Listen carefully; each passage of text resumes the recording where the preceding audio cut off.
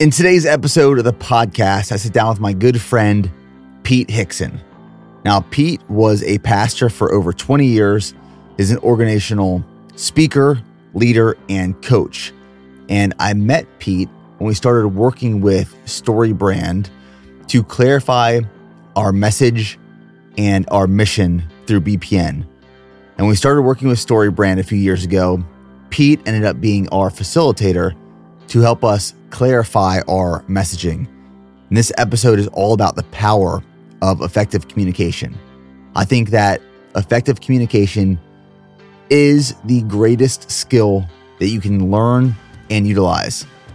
I'm going to leave you with three things that I want you to take away from this podcast. It is that words give clarity, clarity gives direction, and direction gives purpose.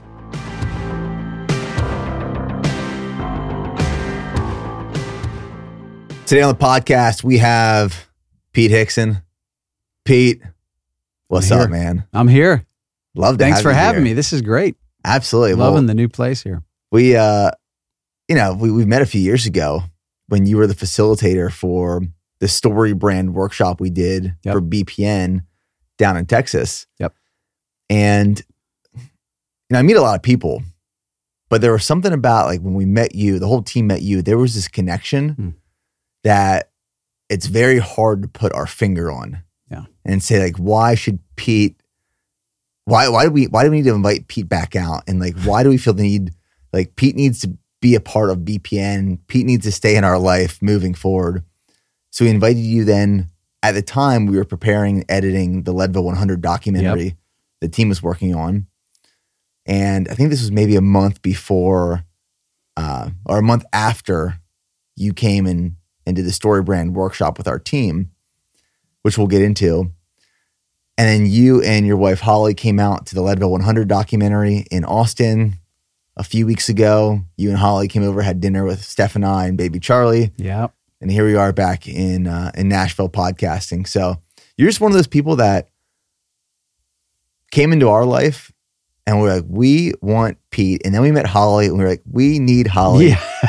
She's way better. She's usually the one that people want to be around. So You guys are just good people. So I appreciate you. Thank you. Thank you. And I really don't say this about every company I've worked with or clients or whatever, but that you could ask Holly and she would tell you honestly, there was something there from me too. And when I said, hey, we're going to go back to Austin and go to this thing that this company I just did work for, is putting on, which is the documentary. Yeah. And so she will tell you, it's been the same connection here. I feel the same way. I don't know what all that means or needs to be meant right now, but we're on the journey together. Glad to be here with you, BPN, whatever else is ahead.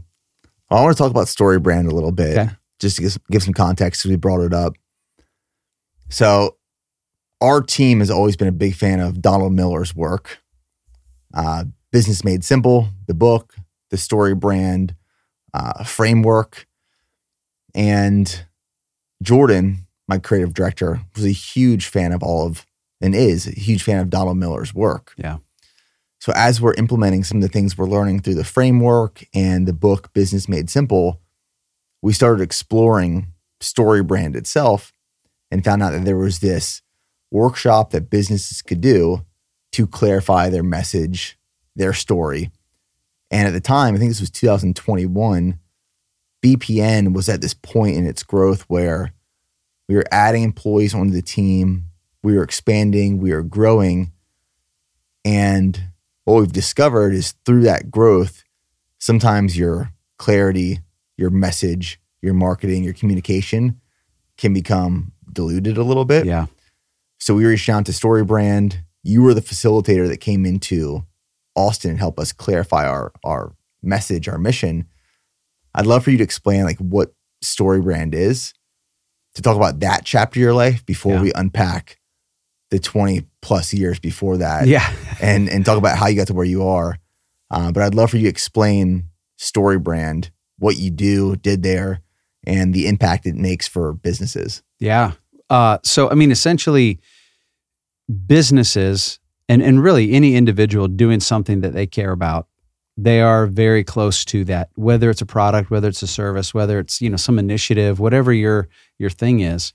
And the closer we are to it, the more we unintentionally forget how much we know about it. You're the person that created that, or you came up with the idea. And you're constantly working in that thing. But what is difficult is when you go to communicate that to people on the other side of you, you communicate it from your thinking, from your experience, not from theirs. And so you're just so close to what you do that it is difficult, and we like to say it this way, to communicate it in a way that makes sense to your customers.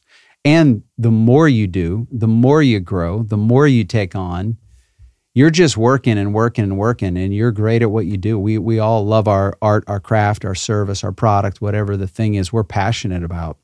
But the average human, whether it's a B2B or B2C, some human is making a decision to either buy your products or hire you for something.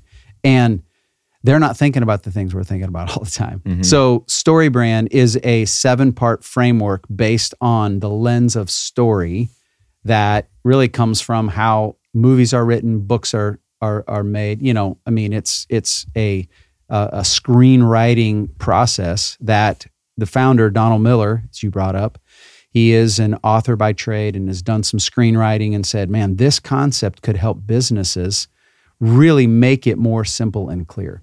And so that is a framework where we teach companies how to simplify and clarify your message, and then put it in your marketing collateral so that your customers can understand what it is you do, the problem you solve, how it makes their life better, and what you want them to do about it, So right. That's StoryBrand. Building a StoryBrand is a book that Don wrote several years ago, and then it turned into a framework and workshops and a company. And then you mentioned Business Made Simple. That's now the umbrella company that StoryBrand lives underneath as the marketing agency and a host of other things. So. Yeah, what I appreciate about that whole concept is just how effective the messaging and communication is. And it makes it feel and seem simpler than it is, because communication is complex. It is, yes. And I've had to learn that through leadership and building a team. I mean, I experienced that early on in the military as a platoon leader, how just important, effective communication can be. Yeah. And then building a business, building a team, the more employees we hired, the more departments we developed, effective communication became more challenging and more challenging. And I always thought it was this skill that was just embedded into us and that you could passively work on, but it's actually this active voice that requires work. Right. I think about it in terms of being married. Yeah. Everyone says what's the key to marriage? Communication. And I used to laugh at that and be like, yeah, it's just talking. Yeah. No, talking and communication are so different. Yeah. Because I'll be out on my morning runs and, I'm running for 60, 75 minutes and there's all these thoughts in my head. And I'll come back from my run high on life. Steph's waking up and meeting me in the kitchen with baby Charlie. And I want to get everything out of my head as fast as possible. And I realize as I'm saying these things that I spent the last 60 to 75 minutes dissecting and digesting, I'm trying to get this out in 30 seconds. Yeah. And I skip all these important pieces where it's just jumble. Yeah. And what that experience every morning teaches me, which I never learned from, but it teaches me and reinforces every day, is that this is how we communicate in the world. And this is why we become angry and resentful when we don't get what we want or people aren't doing what we need, is because we're not effectively communicating. Yeah. How important is that to you, your life, your family, everyone? It's important to everything, and that's one of the things, to go back to StoryBrand. I wish I would have known and adopted the framework a long time ago, and I know we'll go into some of this, but I was a pastor for 20 some years. So you're getting up and presenting in front of people. And you're leading meetings, you're running a staff. And then on a personal level, this is where I'm kind of boiling it down to this. And I'm actually doing a talk this weekend at a conference for a bunch of chiropractor businesses. So you're talking to doctors, they're business owners as well. And when you are in, and I'll honestly, it doesn't matter what industry it is, but when you're passionate about what you do, and that could be about life, or it could be like, hey, honey, I got some plans for our, something personal, or we're going to do this renovation in the house, or we're going to do, it doesn't matter what you're talking about, from big changes and all down to little things. We forget, and this is the principle I'm trying to continually learn and teach, is we need the other side of me mentality.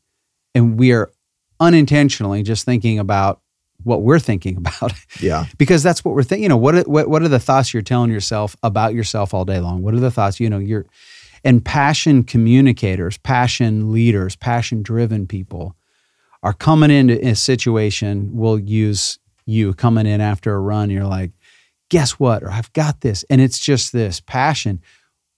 Let's just say you take that passion up on a stage, or you take that passion into a boardroom or into a staff meeting. And if you just leave it at that, people might walk away and go, man, I like that person, or man, that felt good, or I'm inspired by it. But they might not understand, what does this have to do with me? What do you want me to do with it? And so you have to break that down. Otherwise, it is just, you called it jumbo or whatever, like it's a bunch of heat, or it's a bunch, and honestly, even in, these are the harder ones when you're in a disagreeing situation. And what do you need to do? You got to walk out of the room for a second. You got to let the dust settle. Well, it's the same thing in positive communication. You have to let the pieces fall out, and then you have to restructure them in a way that makes sense to the people on the other side of me. And oftentimes we don't take the time and intentionality to do that. We kind of live by they'll catch it and they'll understand and they know what I mean. Like a new staff member that comes in to a team and you expect them to know everything. Maybe they've been watching, maybe they've been following. But at the end of the day, until you really lay it out, it's difficult, So it matters. I like to say it this way: communication literally runs the world. I mean, it moves the world. Yeah. It is communication that moves people to do this, or this in this direction. Everything comes down to it. So very important. What's the opposite of effective communication? Like, what does that look like? Because we know it. Yeah. We know what effective communication looks like. Yeah. I think a lot of people want to think that they are effective communicators. Yeah. But if we're actually honest with ourselves, we're probably not the best communicators in a lot of parts of our life. So what does ineffective communication feel and look like? Yeah, I think it is the opposite, which is I am only talking. You just said talking.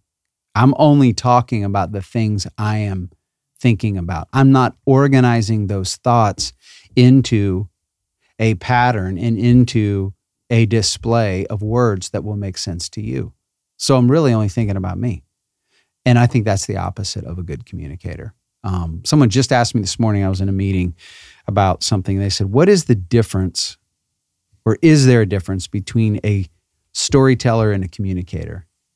And I've never thought about that. It was a good question. And That's a good question. Yeah. And I just thought, well, I don't think every good storyteller is necessarily a good communicator. And what I mean by that is when I just want to sit around the fire pit with some friends, and I've got some friends I'm thinking about right now that tell some great stories, but we're just there to be entertained and, just hang out together. Let them rip. Yeah. Just go. And you're there to laugh. It's very insider focused, or very, you're just there for people. I love stories. Or let's just say we have a grandfather memory or somebody telling us a great story.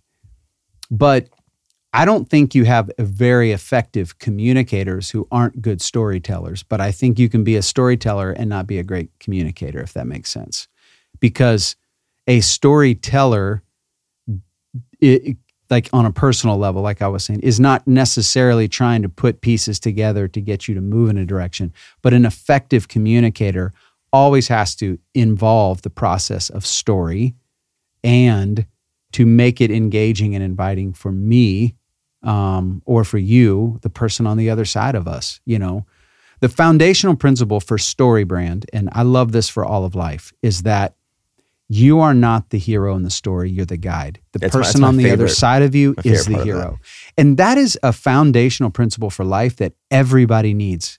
And that's what I mean by my version of saying that is the same thing, which is just saying you've got to have an other side of me mentality before you walk into a conversation. So what is this going to feel like? What is this going to sound like? And what is this going to be communicating to the other person? Otherwise, it's not communicating, it's just talking. Yeah. So, yeah. I was talking over you. I apologize. No. If you could say that again, it's the guide versus the hero. Yeah. Can you explain that?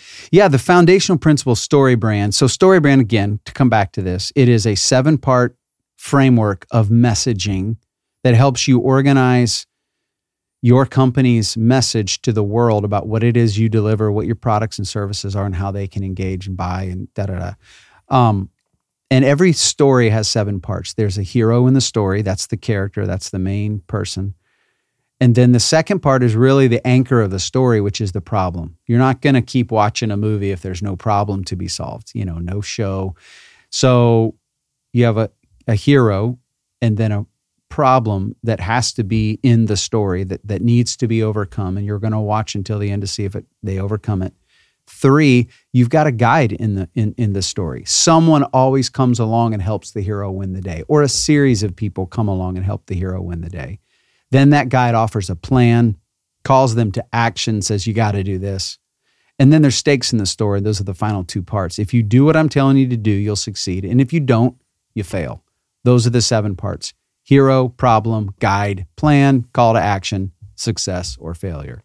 Every movie, every story, every book, that's why we say it is teaching people that when you just said, you look at it and go, oh my God, why didn't I think about that? It's human behavior. And you go, that is how I think. That is how I learn. That is how I receive. And now I just need to display that, organize my thoughts, and put it out there for you. In business, and I would also say in life, even more importantly, the foundational principle is when you are communicating, you are not the hero. Who you're communicating to is the hero. You're the guide.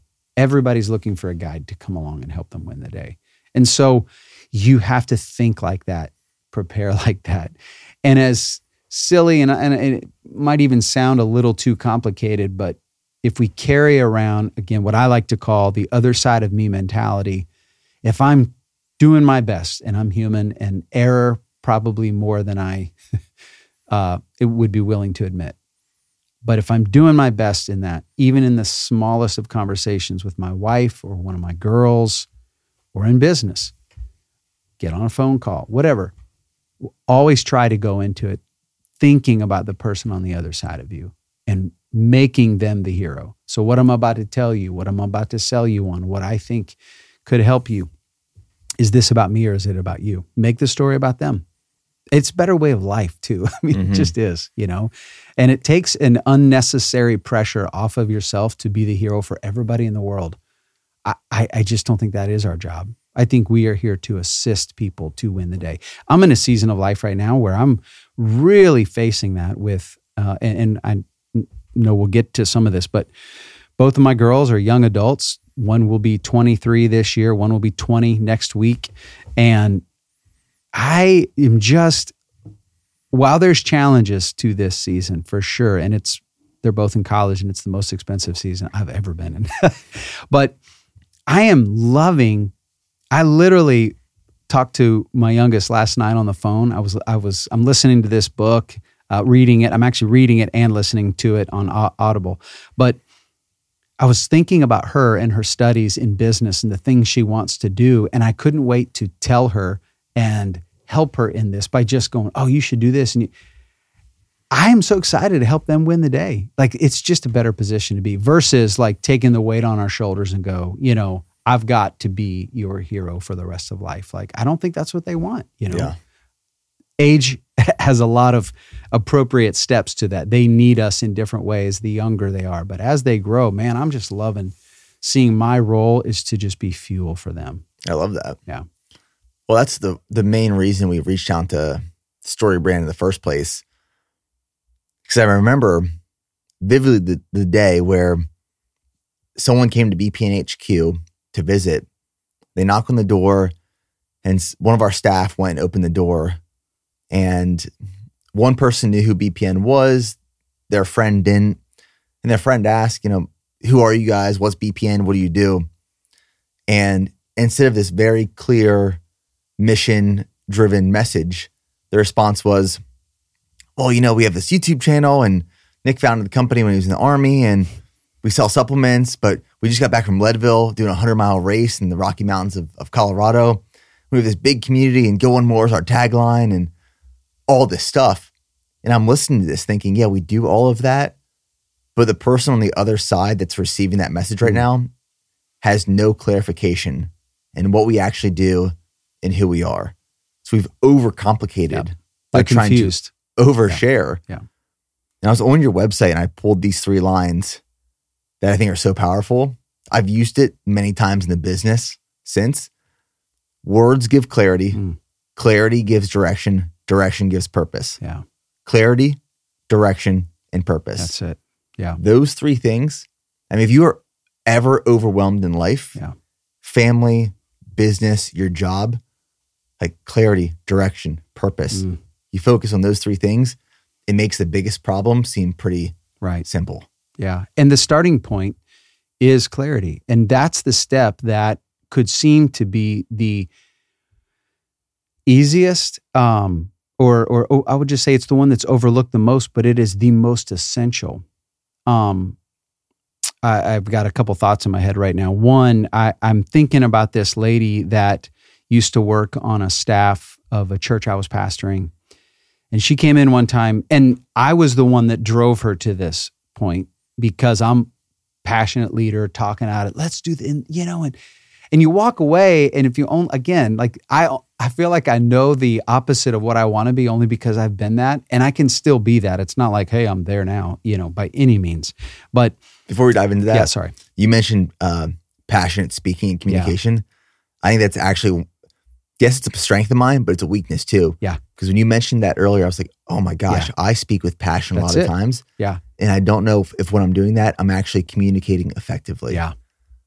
So I actually, in this talk I'm doing this weekend, I am talking to a group of, so this is a subset of chiropractors, but it's more than just chiropractic.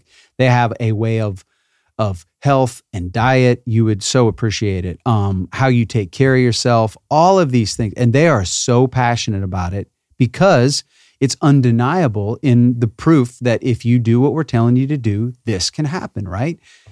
And but the challenge with passion-driven leaders, and I was a pastor for 20 some years. I still do work in ministry, still speak in churches. Like that message, if you really believe it, is a life-changing message. Mm-hmm. Well, you better be passionate about it. So this isn't about not being passionate, but the problem that we face as passionate, and I'll just say communicators, when you're a passion communicator, and I also am one, I get passionate about food that I ate. We were just talking about a little bit. Too. Let's go. Like, every down to every little detail, I had this drink or this food, and you want everybody, I just want to watch somebody eat something that I enjoyed. Yes. And I'm probably going to, drive them crazy because they're never going to also live up to my expectation of what I'm excited about. One of the things I know we're kind of going all over here, but one of the things that I was in a conversation with someone recently about being passion-driven humans and leaders and communicators is I am always living on the edge of disappointment. Always. Because I have such high expectations. I feel that. It's just I feel that. And what I didn't realize for the longest time, and I still struggle with it, especially now that I see it in my young adult girls, and that's highlighting something my wife's been trying to tell me all along, is that if she doesn't react the way that I'm planning on in my head, her reacting like to something that, I did this for you, or we're going to go do this, or, I do it to the mildest of my friends or companions, And I'm just like, oh, they didn't really like it as much as I thought they would. So that's what I mean. From I that feel that to big things in life, I'm on the edge of disappointment. But I think that's what gives you an edge, right? Because you're always living with something great for someone else in mind. But back to passion-driven communicators, the problem is we try to say everything about everything we know all the time. I mean, it's kind of like, let me just get it out. And that's where we just have to be more thoughtful, organized. And I don't mean in the casual conversations about, just ate lunch here, we just went and did this, and I had this coffee, I just mean, especially if I'm going to get up and give a pitch for something, or if I'm going to put some marketing material out there and I don't get to have we used to live in a world where you'd good old boy people into doing business with you. Mm-hmm. And it just doesn't work that way primarily any longer. People are making decisions about you before you ever get to meet them. And so they don't get to feel that in the room. They're looking at words and are they making sense? And I also think it's the same thing down to our personal relationships. But this lady that I'm thinking about, I'm actually surprised. I was about to bring you back to that. I'm like, he definitely forgot about the lady. I took a trail, and good job. We're coming back. Yeah. Yeah. So, but I was the one probably through a passion of let's do this, that she kind of handled finances and was a personal assistant, and then she had this other area of our ministry that she was full-time employee, and she was a little intimidated to come and tell me, like, I'm struggling with all these things and I don't even know where to start. And that was a good wake-up call for me, number one, of like, okay, I have to help you. You can't just expect people. That's what I mean by you're living on the edge of disappointment. Like, well, why didn't you get this done? Yeah. And I'll never forget it. We had, I don't know why we had Dixie cups in the office, but we had the little, paper Dixie cups. And I just put all these cups out and I'm like, all right, so here's the deal. These are all the tasks and all the things. We just had to have a priorities conversation. And the only thing that I'm really thinking about was, I just need to hear from you when you have all of these things you've been asked to do, but you can't accomplish it all at once. Just let me know, then I'll help you arrange these Dixie cups or these tasks in order of priority. Mm. But had we not had that seemingly silly, it felt like two adults just sitting there putting a puzzle together, but it was a visual that helped me, and I think it helped her, and it was like, it helped our relationship. It was like, okay, this is how we're going to go from here, because I'm probably going to keep passionately saying, let's do this, let's do that, let's do all these things, but my point is, you've got to break it down and work your way, because I don't think we're going to wake up tomorrow by reading a book and be effective communicators. We have to work our way there. We have to just stop and think about the people on the other side of us. And we could get into more of this too, but there's some decent, super simple 2 or 3 question surveys that you can give your spouse if you're daring enough to get their real answers. I'm in. And then people close to you, like ask them a question. And it's all about what does it feel like to be on the other side of me? I'll stop there for now. But so I'm thinking about effective communication, having these conversations with people, trying not to be too passionate where you're losing focus on what message you're trying to get across. Yeah. But I'm also curious of your opinion on, I probably know your opinion, but just your thoughts and unpacking your thoughts on how important being candid and applying candor to effective communication is. Because, I literally just got on a conversation earlier today, and we're trying to make some really hard decisions right now in the business. And I know the answer deep down inside. And as my team is around me, they're asking me, like, what should we do? What do you want to do? And I know the answer in my heart and in my gut. However, I know how it affects the people at the table. Yeah. So getting those words actually out of my body and say that sometimes feels like climbing Mount Everest. Yeah. So like but you finally get it out. Sometimes the reaction isn't as bad as you thought it would be. but it feels so much better. And then you guys can work together to get these solutions. And I think that's one of the hardest parts with a lot of people. I struggle with it, is just applying candor to a lot of communications to actually be effective. Yeah. Yeah. And I will say this too. I think you said something very important about to back up to passion in the work our way back to that question. I don't think it's about being any less passionate. It's about appropriating that. It's sort of like having a governor on it, and how it's, for whatever reason, the visual in my head is like blowing up a balloon. You want to go at the right pace. You got the hot air, you get it, but you don't want it to pop, So it's not about, I don't think, any less passion. I mean, we should be the believers about whatever it is that we are. If we are selling something and we don't believe in it, then we are a fraud, right? So be passionate, but we have to fight. And this is where I'll come to that question. It's the candor piece, I think, all comes down to clarity. And the way we all talk and hold ourselves and our aura, whatever, I think that is important. You got to feel the room. You got to understand. But to your point, there have been plenty of times that for years and years, I didn't want to get to the bottom line, and I'm just running laps and laps, and all I'm doing is confusing people more and frustrating people. And then at some point, they are going to understand, oh, I see where this is going, but I was unwilling to take the courage and just say it. Is it because you were trying to protect them? I was trying to be nice, man. I mean, one of my greatest weaknesses, and we could sit here and talk about plenty of them. One of them is that people-pleasing aspect. Now, that has a great strength, right? Because I do care and want to, be the Pastor Pete and be the guy, and I give the air quotes, but like, it really is real. I mean, it's something that I believe didn't necessarily come from me. I mean, I feel like I've been given a calling in that. But the real struggle, the real issue with people pleasing is that I'm very selfish. And the problem with that is I don't want anybody to not like me. Well, that is a real issue. I don't mean I want to be unliked. But if I'm so afraid, then who do I think I am that I think the whole world should like me? You know what I mean? So some of that had to unravel over years of just realizing, of me asking, why do I want to please everybody?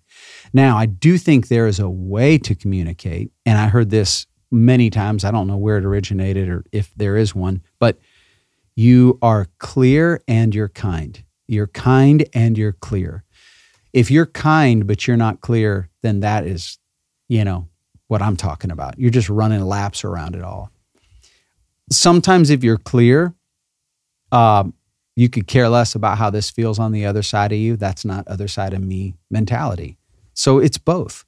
But I mean, I have sat under, I don't know what it is, whether it's a commercial, and sometimes I get it, that's, marketing purposes or whatever, or plenty of sermons or messages or even books or movies or show that, in my opinion, I'm just like, where are you going with this? Just get to the bottom line. And I think we have to get to the bottom line. If I had to put a timetable on it, get there soon. Don't just say, now by the end of the conversation, you're going to understand why we're here right now. No, get to it, unpack it. But it is hard because I think that the real differentiator is, how close do I know this person? And what are going to be the potential? What's the fallout after I say what I'm about to say that I know is probably not going to feel good? A lot of that just comes too with, this already, raising kids. It's like, I sometimes, for their sake and for mine, I don't have time to just sit and run laps around there. I need you to know something because it could be potentially dangerous if you don't do or, not do something. So, yeah. Yeah, I'm thinking about it right now in terms of how fast or how quick should that conversation be in terms of being effective, yes, but also efficient. You ever talk to someone where you end up in this conversation and you're feeling where the conversation's going, and like they skim right by the point, but they don't hit it. And you go in another circle. I'm thinking in my head right now, like the visual representation is you go to the airport to drop someone off, but you keep missing the exit in to get to the terminal. So you're exiting the airport, you're coming back in, you're exiting, you're going back in. I've done this before, especially here at Nashville Airport. I'm like, how the heck do I get in there? Yeah. But you're having a conversation with someone and you see where they're heading and they just skim it and they go a full circle again. They're afraid to deliver that line. So I guess the question is, how do you decide what's effective and efficient? How much context do you provide? How fast you get to the point? Yeah. Because I love the way you described kind versus clear. I think a lot of people see it as either an on or off switch. It's okay, I'm going to be clear right here. And a lot of people think clear is just blunt. Right. And like zero empathy. I'm going to deliver this, either take it or leave it, and I'm walking away. Well, then the opposite side of that is it's not a dimmer switch. It's an actual light switch. Now I'm going to be kind, and I'm not going to actually provide you any sort of solution. Right. But I'm going to tell you what you want to hear. Yeah. But you're going to be so confused at the end of it. So how do we create this dimmer switch effect where we're balancing kind and clear? Yeah. Great question. I love the analogy too about the switch and the airport. Those are super good visuals. I'm not sure that I would have to honestly take some time and put out some thought words. And I do want to come back to the words giving clarity, and clarity giving direction and direction giving purpose. But this takes, let's just say EQ. This takes, I'm aware of my surroundings. My dad has always been in construction.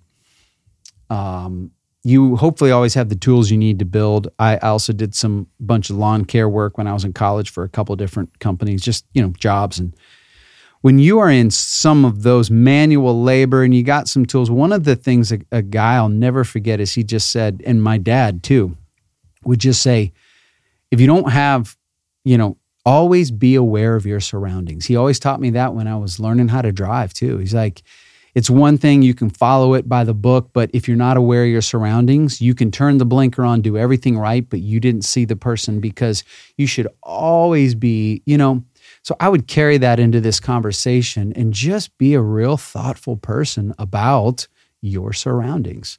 That's the dimmer switch. That's that, feel the room a little bit. And I was in a conversation, a meeting that had a decent amount of, and I'm being kind about this. I'm also trying to not divulge things or people. But in this conversation, there was a strong amount of tension at the table, and there was some disagreement there.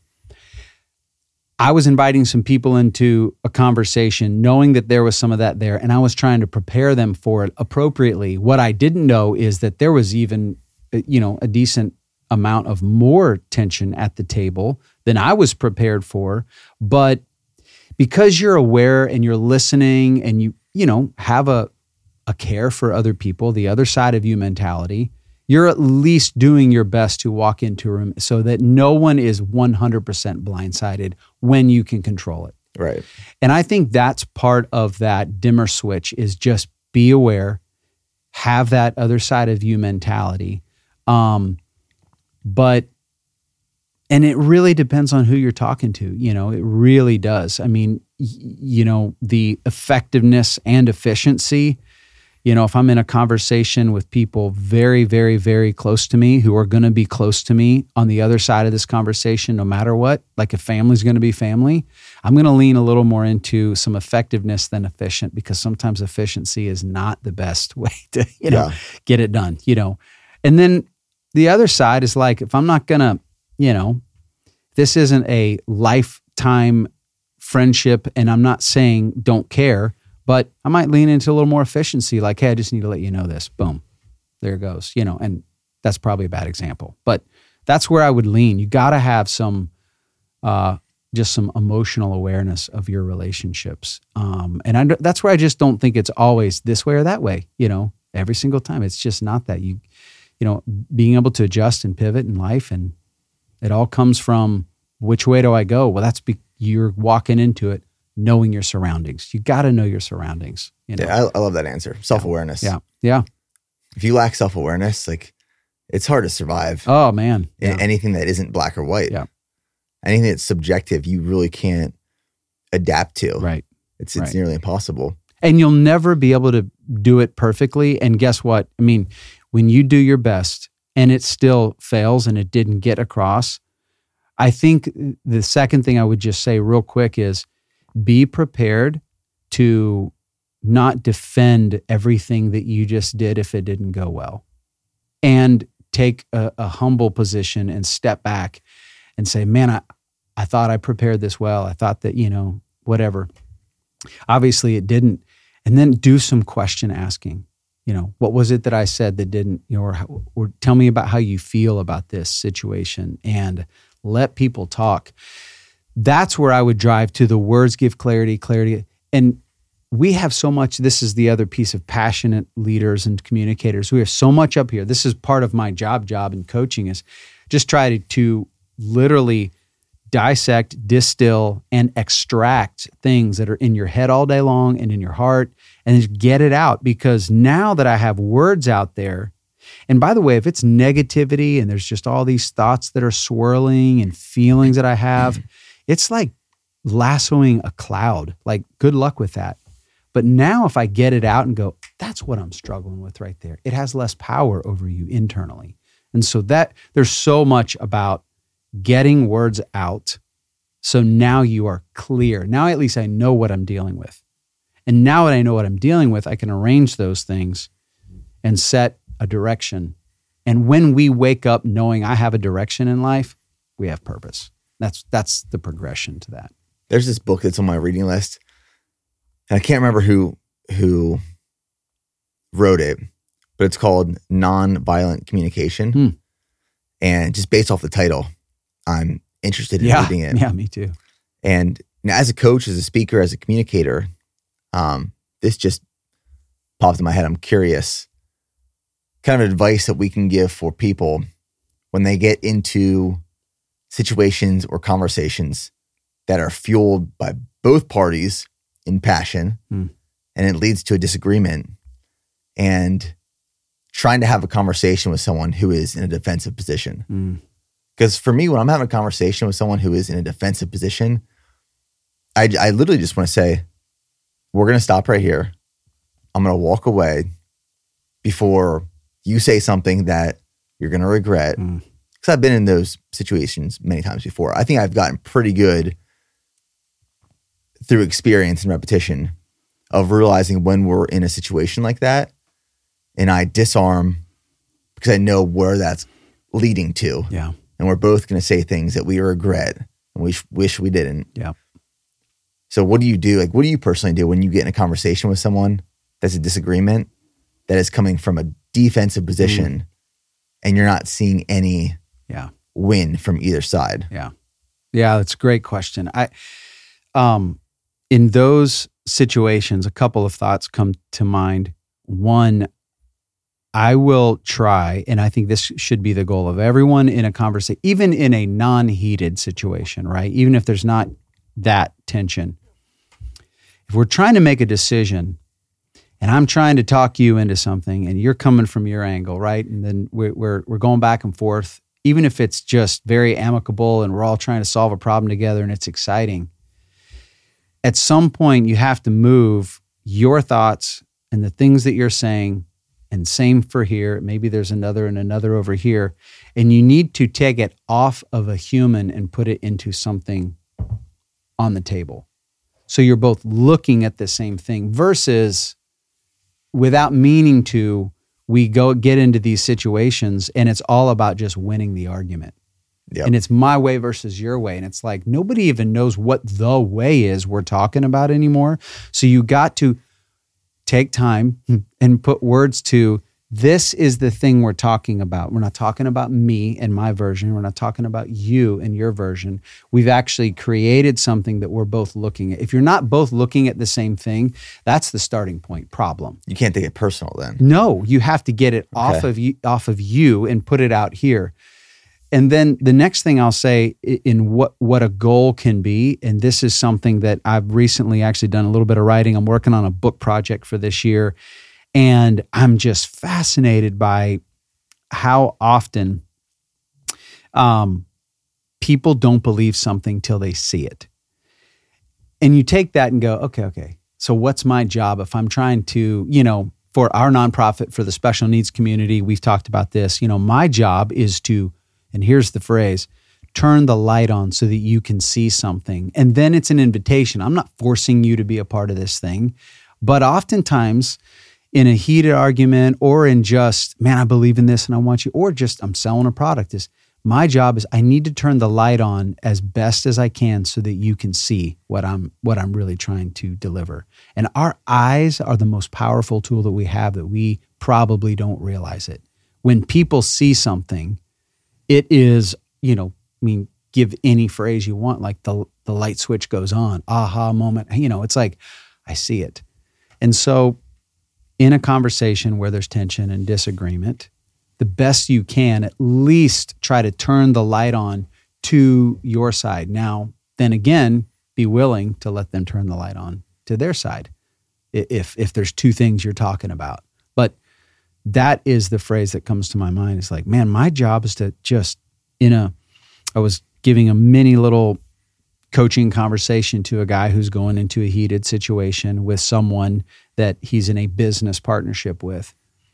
And someone didn't react well. And I said to him, you probably shouldn't have to do this because it's sort of their position, but take the humble approach, disarming approach, and just say, hey, I know what you said and I'm cool with it. I shouldn't say cool with it, but I'm not going to hold you against it.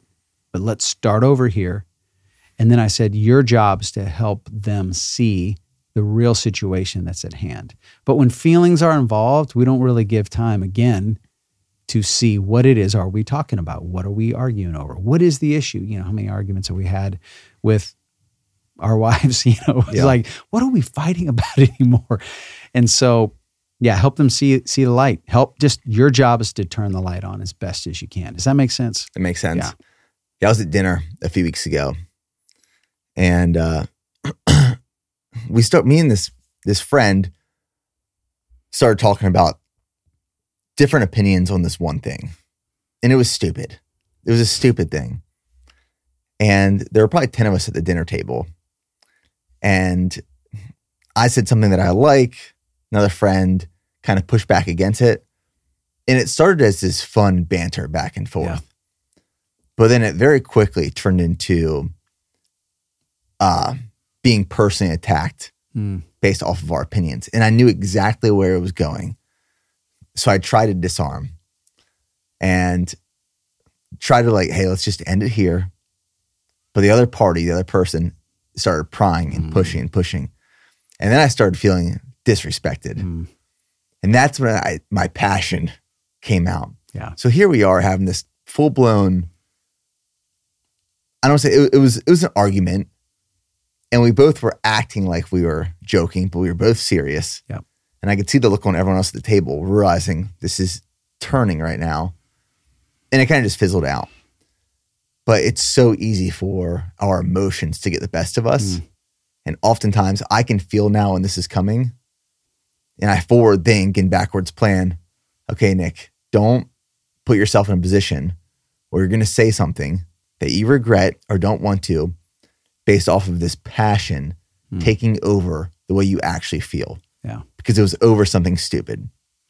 And in the reality, if we would have put this thing that we were talking about in the middle of the table between us and talked about it like it wasn't on each other, we would have laughed and walked away from it. But it's so funny. Yeah. But we keep it to ourselves because this is a part of me. Yes. Yeah. It's a personal attack. It is. Yeah. I don't know that there's a personal or a perfect way of avoiding that. I mean, we're going to get, especially when it's people we care about, we fight for things sometimes because we care about them. That's not a bad thing, and we fight with people because we care about those people, it's worth the fight to a degree at times. But then there are those times when, I'm thinking about a proverb that says, a gentle answer turns away wrath, but a harsh word stirs it up. And it's like, okay, yeah. So, or a kind word if you don't want to say gentle, but like it's like in that situation. And I had a counselor of mine years ago, and he told me a story. And he was literally so elderly. I was his last literal project, if you will, and he passed away a few years into our counseling together. He was just a legend among people who just helped people process things in life. Anyway, but the way that he told me the story, and he would talk slower, and he was very old, and he had this little laugh, and he goes, I remember this day that I was pulling into whatever, Walmart, and trying to get a parking space. And as I was pulling in, this guy, I didn't know that that's where he wanted to park. And he came and cussed me out and did this whole thing. And he said, I got out, and in that moment, he just said, I'm sorry that my decision has caused you so much pain today. And he said, and I just walked on. Now, that could also stir somebody up. But his way and his point to me was, there's sometimes it's just not worth the fight. And you know this is just the age old, take the high road, which typically feels pretty good. It does. Cause at the end of the day, this could probably sound so whatever, but the high road, you're now looking down and going, I'm not stooping down to your level. Right. That's the way I view it. It's just the way you got it. The way sometimes to win is to let somebody else win that moment that actually doesn't matter. And you just smile at them, walk away. But I think that's one of the best ways that I can handle it, is just, this just isn't worth it to me. I'm not getting down to this level. So yeah, there was this person who is a friend of mine, and talking negatively about me on social media, and I saw it, and I'm like, what is going on right now? And so I texted him. I was like, hey man, it was Christmas. Merry Christmas. Hope you and the family are doing really well. Just thinking about you guys. And it just felt really good. I was like, high road. Mm-hmm. Yeah. High road. Yep. Message, I'm sure, was received, by the way. For sure. Yeah. For sure. Hey, I saw what you said about me, but not going to let it get to me. Nope. Love you, brother. Yeah. Keep doing your thing. Yeah. So I do want to transition a little bit into Pastor Pete. Yeah. But I have this question, and it was sparked by something you previously said. You said that people often don't believe things until they see it. Yeah. We're talking about effective communication, talking about disagreements, and helping people see the other side. I'm really curious, with your 20 plus years of pastoring, were you ever in a situation where someone approached you and was like, I'm not a believer because I haven't seen, try to prove me otherwise? Yep. Oh yeah. And like, how do you approach that? Yeah. I mean, I'm thinking about a couple right now. And when they came, I was pastoring a church in the greater Atlanta area. When they came to our church, I didn't know them for a while. They had been casually attending for a while, and I didn't know their story. When they first came in, what I didn't know until later was their son had passed away. It's just a tragedy of health that didn't go in the direction that they wanted it to go. Just a tough story. So I find out, and to his credit, the dad and I became friends. He takes me to lunch, and he basically, that's why I'm thinking about them, looks me across the table and just says, hey, I appreciate what you do, and I get it, and I'm there because my wife wants to be there and this whole thing. But basically, like, I just don't believe it, and I'm not going to pretend that I believe it, but I'm happy to just still be on the journey. Well, sometimes I think people need to know, well, let's keep walking down the path. And I think there's a really tough question you have to ask yourself, what if that person never, and we'll just use this word, converts? What if that person, what if you flipped to the end of the book and saw that it didn't happen? Would you still invest in them? Would you, I'll never forget that process through this specific family asking. And it really helped change to a degree my philosophy that my job wasn't to do something that I didn't have the ultimate power to do. My job was to love people. So even if they never do, I will take the step, build a relationship, be your friend. This isn't just a transactional, I'm trying to get you from here to there kind of thing. That was really transformational for me. And crazy enough, but not, through a series of years, this individual got into small groups, started, over a period of time, when you are loved and you are welcomed, the disarming pieces come down. Those pieces that we probably rightfully so have that are blocking me from accepting something or believing something. If I'm in an environment where it's fostered that it's okay to just travel along and be here and we love you no matter what, over a period of time, those things open up. You know what I mean? And so I think that's a story I'm thinking about.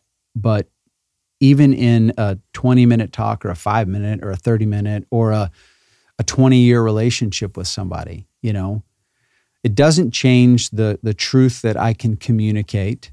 But, I don't necessarily change my message, but I absolutely am constantly, we should always be aware of how do we treat people? How do we love people? How do we, interact with people? How do we accept people? So yeah, I think that's a tough part in the pastor world when you really desperately, passionately want to get people from here to there. But you also have to realize it is not your ultimate decision. It's just not. I'm there to do my best and turn the light on, help you see something and let you make that decision. Does that make sense? That makes sense. Yeah. Earlier this year, and I've talked about this on the podcast a few times, I had this just new awakening with generosity. And I've always considered myself, and I've been told I'm a generous person. And I think I learned this from my mom and my grandmother. My mom's side of the family, the Hetricks, were very generous people, but generous in a way that there was no expectation for a return from the generosity. So I learned that by observing them. But what I found that I started doing over time, and I don't know why or what changed it, but I'd be generous and then people wouldn't respond in a way that I expected. So then I started building resentment and anger because I was doing this thing with an expectation of return. So it's it became transactional. Yes, I will be generous, but what are you going to do after I'm generous for or to you? And I realized, oh my gosh, I'm approaching generosity in the worst way possible. And the way I discovered this was I just Googled one night because I wanted to include this just thought process in my book that I'm writing right now. And I was Bible, generosity, when people don't respond to, or something like that. And I was hoping that there'd be a chapter in the Bible verse discussing or talking about, and God telling me, don't be generous to people who don't accept it or appreciate it. Yeah. But I came across the complete opposite, which was God wants you to be foolishly generous. And I'm oh gosh.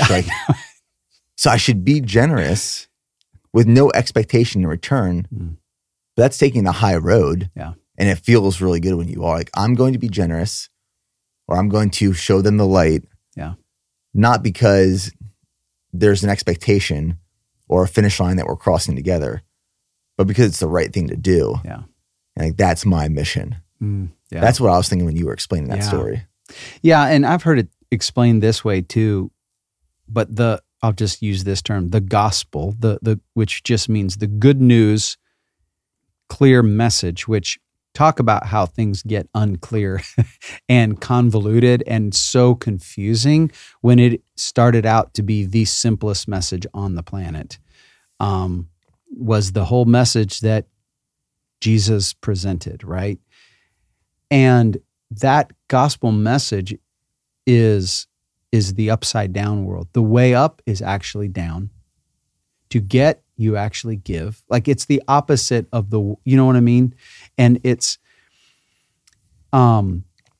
unnatural to a degree for us to start there because we think the way up is higher, better than, gotta beat, gotta win,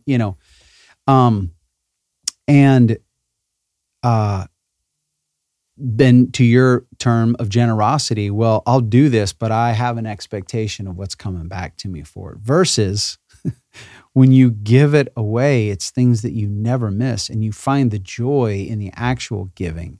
Now, let's talk just humanity and reality. We don't wake up feeling that way and thinking that way. We don't start that way. Yeah. That's why we need, I'll put it in my terms here, is that's why we need God in our life. I don't have the ability to do that on my own. I don't. I'm going to wake up and go, how do I get it for me? How do I prove my point in this conversation, in this relationship? How do I, get what's coming to me? And I don't think it negates the actual world we're living in. We do things in order to get somewhere, right? That's a part of, the sun comes up every day, and the world operates, and we have all these hours, and what we put into our body, we get out of it, So it doesn't take the practicality out of it, but it changes my motive for why I do what I do. When I recognize that, hey, it's not for me, it's not about me, it is from God for others through me. And when I say that, I'm not saying I wake up every day and I'm just this, spiritual guru and just living like that. I'm telling you, when I wake up every day, that is not natural to me. So you have these moments of surrender, reception. I need to make sure I'm putting myself in that. And then the real work begins, the easier work is when I'm just with me. Right. The hard work is when I have to go and practice that. But that's like somebody saying, hey, I've got the best workout plan and diet plan in the world, but I just don't ever do it. It's like, that is the real work. And I think that is the whole message. And it just doesn't come natural to any of us. And so we need help. Yeah, I used to get mad at myself for not being like a godly man. Yeah. Because I thought it was this passive thing that was just, the scene from Space Jam where they touch the ball that Michael Jordan touched and it goes down your body and you turn into this different person. Yeah. I thought that's what faith was. Yep. Where I was like touching the Bible. I'm like, okay, this Bible's broke. Give me another one. Why isn't it going through my body and coursing through my veins and turning me into this new person? And I struggled for a long time until I realized this is actually active work that is required. Yeah.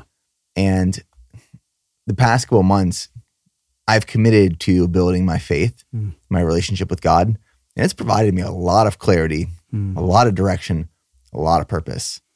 And it's been very powerful. Yeah. I can honestly say I'm a better person.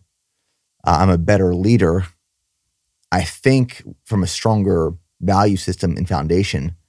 I'm very proud and happy of the impact that building a relationship with God has had all my life. Yeah. But by no means am I perfect. I still cuss. I still speak with passion. Yeah. I say things and do things I really shouldn't. But I'm getting better. I'm trying to improve. No one ever said cussing was really wrong anyway, so I don't know. No, I'm just kidding. I'm going to quote that and tell my wife that. You tell her that. It's so fun. Anyway, some of the things. That's a whole nother subject. That's for fire pits one night. But yeah. No, but I think that is, those are those awareness moments that you recognize something. And I'll say this, and you have a lot of people that look to you. And you have earned that. You have worked hard to be where you are. You've built a company, you've built yourself, you've become a model. I mean, it's funny, before you and I met, I didn't know you and didn't know BPN and, Nick Bear and the brand. But I have several friends that have seen something, interaction that we've had or something. And they're like, oh my God, this guy's been I was just at a lunch with a guy that I'm just starting some coaching with. His name is Dylan, and you've actually met him before, but he just said, I'm a guy in the distance and I'm following something and I want my life to look, and Nick has just been an example. I mean, there are so many people that look to you for that, and that is something to be very proud of. I appreciate that. Yes, and you need to hear that. I was sitting with a bunch of friends the other day, and I'm like, man, we wait until a funeral to tell all the best things to one another. Mm-hmm. They need to hear it while we need to hear while we're alive. And you can never, ever, ever over-encourage somebody, ever. I don't care what anybody says. Oh, they don't need to hear this. Yes, they do. They need to hear it. So I want you to hear, thank you for who you are and the example. You've also helped old, about to be 50 guy like me. I take my BPN products. I've worked out harder and more consistent than I did before. So, yeah. But my point in that is, when you've built something and you see the results and you're passionate about helping other people do that, whether it's business, our bodies, being good stewards of all that, seeing maximum results, there is nothing in that to be ashamed of. It's everything to be proud of. I think that the light switch comes on when you recognize, like, you can get to the pinnacle of anything and go, wait a minute, there's still something more than just me. And that's when you recognize, okay, I want to not just grow in my strength and in my business and all these areas of my life.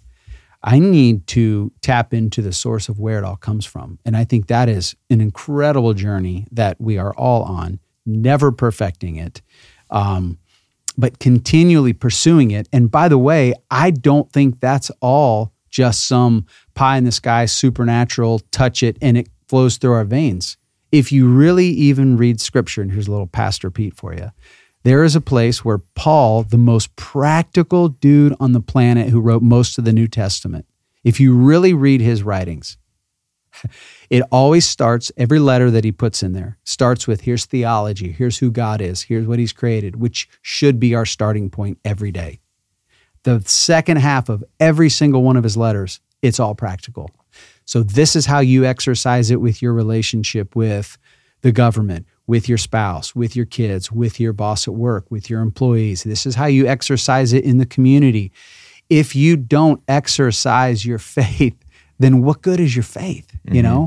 I mean, James is an incredible letter, and he was the half brother of Jesus and just said, faith without works is dead. So I think it starts with God. It's all because of him. But sometimes I've seen so many people throw out the practical piece and go, well, then I don't have a role in this. Yes, you do. It's 100% trust in God and 100% responsibility to do something with this one life that God has given me. So I think it's amazing what you've done with your life. And, that should never stop. Be that model for so many people to follow and example. At the same time, the best parts of our lives that we can pass on to others, the best part is where it all comes from. Yeah. That's my source. That's my faith. Because when those physical things, and I don't just mean our physical body, material things in life, when the expectations of what could and should have happened do fall apart, and I've experienced some of those, if I don't have, a real reality check of where my faith is, then I'm in real trouble. If it's in me, I'm in trouble. But man, I've seen too many people who are people of faith that do nothing with their lives. And I'm like, that's dead faith. That's dead faith. You got to put some work to it. I heard you mentioned this earlier on the podcast.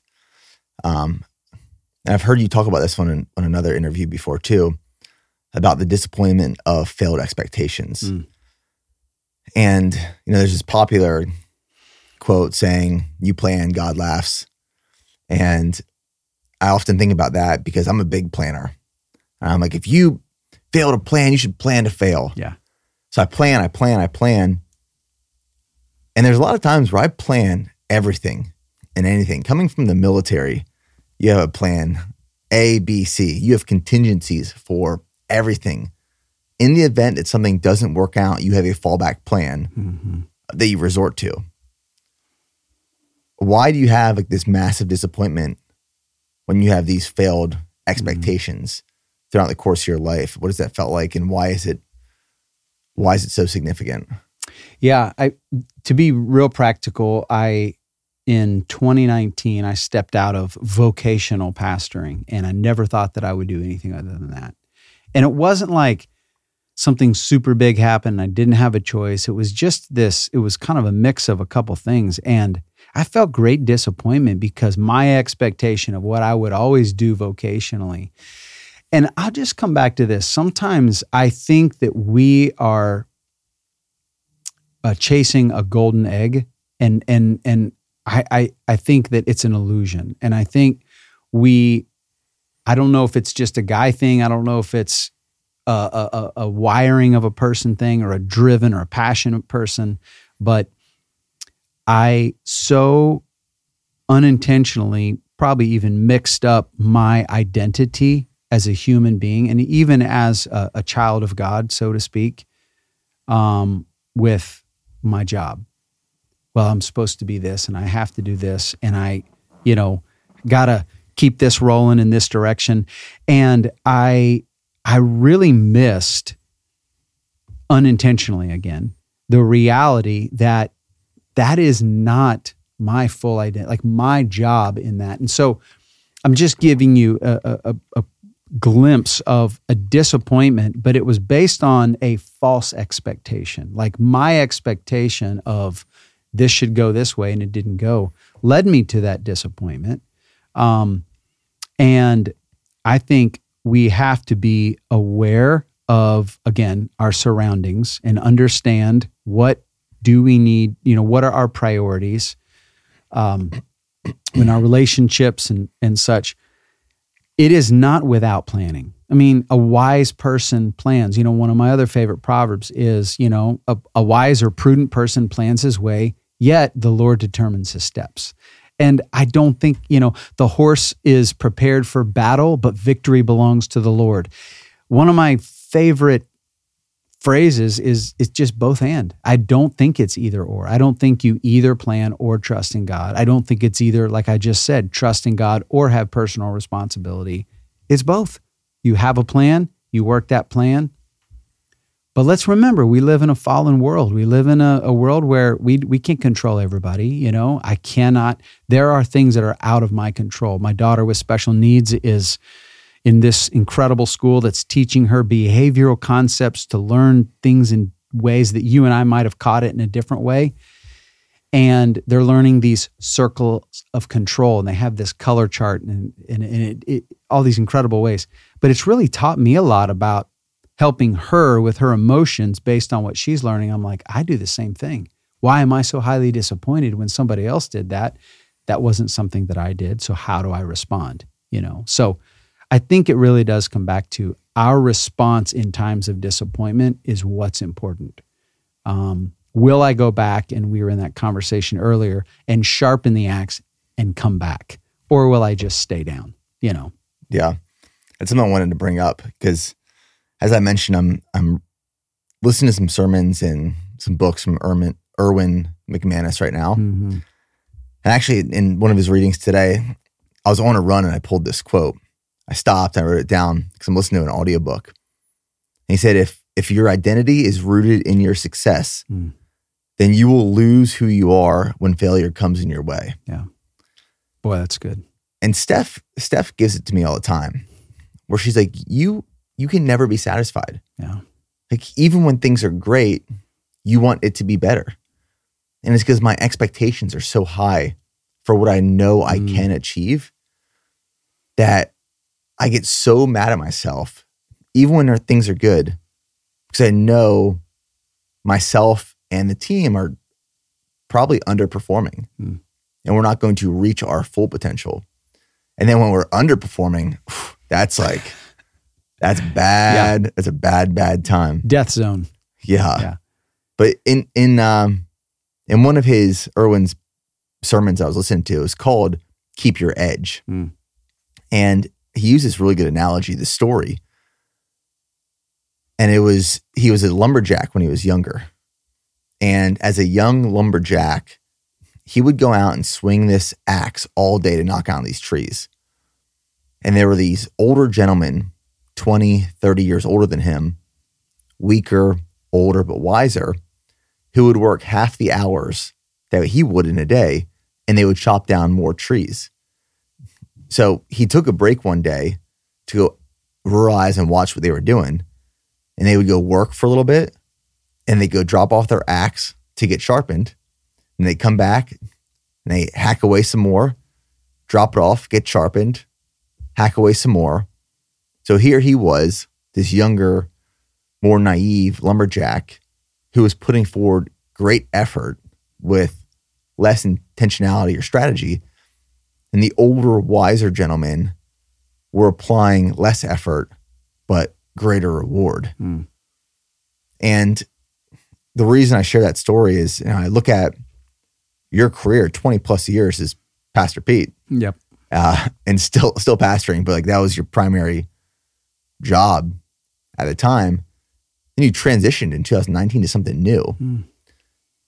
And I could imagine that was probably this midlife crisis, which Arthur Brooks often says that we don't actually go through a life crisis, it's a transition. This was a big life transition for you. And while we're in this transition between goals, it often feels like we're just wasting time and we're lost. Yeah. But in the reality, it's usually a great time to sharpen your axe. Yeah. So that when you come back, you're putting forward less effort for greater reward. Yeah. So I struggle with that sometimes in between goals, whether it's fitness goals and marathons or work projects. Yeah. When there's this lull, I feel like I'm wasting time. Yeah. When in reality, I should be sharpening my axe. This could be like building my faith. This could be learning how to become a better communicator or take care of my family because I know I'm about to go in another sprint of life. But there's these lulls in life that I think we have the opportunity to sharpen our axe. And if we don't utilize those opportunities, you're just running around with this dull axe all the time. Yeah. And it can suck. Yeah. And it's what you just said. A lot of times you're just running around and you can feel busy. But one of the things that when you were saying that, even during lull times, and this is actually the concept of the project I'm working on right now, and gave a talk to a group of friends of mine that we live kind of all over the country. There's a handful that live here in Nashville. And I gave like a beginning of the year little, let's go have a good year and some practical things around it. And the phrase, the mantra that I encouraged us to live by, which is what I'm really adopting and writing about right now, is this concept of never not on mission. And even in times of transition, whether it's work, family, just the in between, and definitely in times when I know exactly what I'm there to do and I'm following it every day. If we are living any moment of our life if we don't feel like we have a mission, then that's what I mean by we don't have a purpose and we don't have something meaningful and we don't have direction. We have to transition our thoughts and this was a struggle for me coming out of that 20 years of a career. I mean, for about 2 years, I had to find a way to take the skills that I had and transpose that into now how do I go to businesses and companies or individuals and get paid for something that I feel like I'm offering some value. That was really hard for me. Plus there was this identity, you're not a pastor anymore and you were, anyway, there's all those things fighting, but there should never be a time in anyone's life where we don't have a mission. And even if my career is on hold or during a transition, I should be working on my next career. And even if that, because of my health or due to some other circumstance, I have some priority relationships in my life that matter, that's my mission. And then there's this other pocket that is where our vision for the special needs community came from, and I call them opportunity callings. There are times in life when, probably due to our own story, there's some kind of personal pain or struggle that we face, there's something we're facing there, And it's an invitation, and I believe it's from God, to open our eyes to something out there that is calling us to get involved and to make a difference in the world and somebody else. So between our priority relationships, our work, and our opportunity callings, never not on mission. I always have a mission. And if I'm living like that, and it's easier to talk about it on this side, but I think that is what allows you to be okay to take the axe and bring it back and not feel like you got to keep swinging it. It's like, no, my mission is to sharpen my axe, reset, figure out what life has changed. There's an adjustment, and then appropriately come back and execute it. And another principle, as we were talking about communicating, especially when it's personal, and clarity, kindness, making sure we get to the bottom line, I think we have to be very aware of timing. Sometimes decisions that we make, we can be clear and this is what we need to do. But this is where I have erred in many times. If I could look back and change Pete in some ways, I always thought if once I knew what to do, got to go do it right now. And I got to completely fulfill it and finish it right now. Because that's just the way I am. Like, that's me. I got to do something. Like, oh, I'm going to go mow the grass. I'm not going to just go mow a quarter of my yard. I'm not going to just I want to do the whole thing and I want to go do it. And once I see something, let's get to work. When you're dealing with other people and when you're dealing with the larger, the higher the stakes, the more you better be sensitive to the timing.